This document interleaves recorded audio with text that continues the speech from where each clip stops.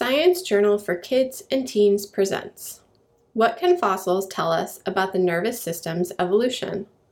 Adapted from the original peer-reviewed paper in the journal Geology, published on July 26, 2021.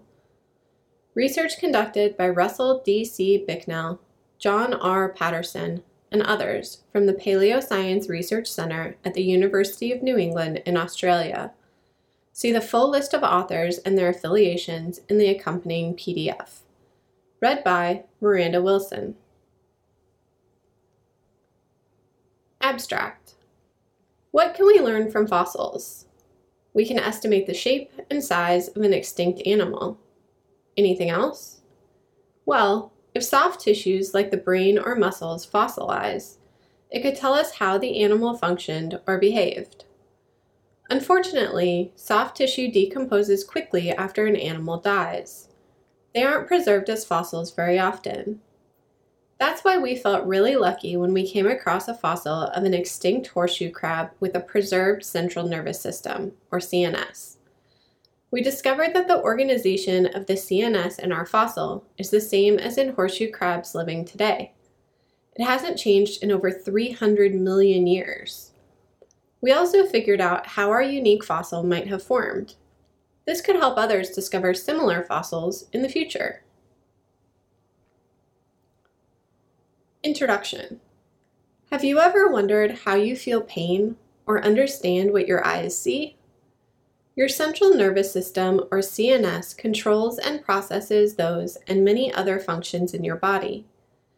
It also plays a role in your behavior and how you interact with the world around you. It is basically your brain telling you what to do. As you can imagine, the CNS in many animals is very complex.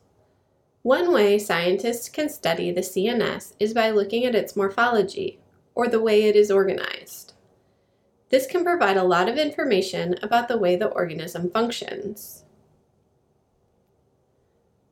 Paleontologists can look at the CNS in fossils to see how extinct animals might have functioned or behaved.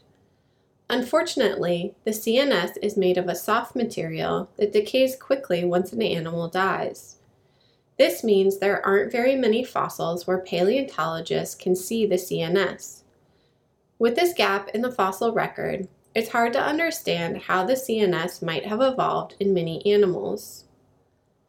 One group of animals where this is important is the arthropods. Arthropods are one of the most diverse groups of organisms, and they have been around for more than 500 million years. You have probably heard of some of the most popular arthropods, like insects, spiders, and crabs. We wanted to know what changes might have happened in the CNS of arthropods over time. Luckily, we found a fossil of an extinct horseshoe crab where we could see the CNS clearly. We took a closer look at the fossil to learn about the CNS in this extinct arthropod and to discover the possible taphonomic processes that led to the formation of this fossil. Horseshoe crabs living today are important marine arthropods. This is a photo of a baby Atlantic horseshoe crab, Limulus polyphemus. It is being held in a person's hand. You can see the helmet-like head, the abdomen, and then the telson, or tail.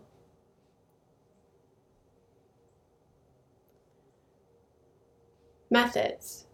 We looked at the fossil of a Euprupes danae horseshoe crab that is kept in the Yale Peabody Museum. The fossil was originally discovered near Mason Creek in Illinois, USA. The animal lived during the Carboniferous period, about 300 million years ago. We photographed the fossil. Then we used a scanning electron microscope to figure out the chemical composition of the minerals and rock making up the fossil. Results. We found that the CNS looked like a ring with 7 paired extensions. These extensions got longer toward the back of the fossil. Figure 1. This is the fossil of the Euprupes danae horseshoe crab we studied. The central nervous system, or CNS, is outlined by a white box on the fossil. The inset shows a redrawn version of the CNS. There is a scale directly above the inset indicating that the fossil was relatively small. We found that the CNS was preserved as a white mineral. The mineral contained a lot of aluminum and silicon, but not much iron, potassium, or magnesium. We identified it as kaolinite, a type of mineral. It has been seen in other Mazon Creek fossils before. Discussion. Our find is exciting because it is the first time we have been able to examine the complete CNS of an extinct arthropod that lived in fresh water. The morphology of the CNS in our fossil is very similar to the CNS in horseshoe crabs living today. This means that the organization of the nervous system hasn't changed for at least 300 million years.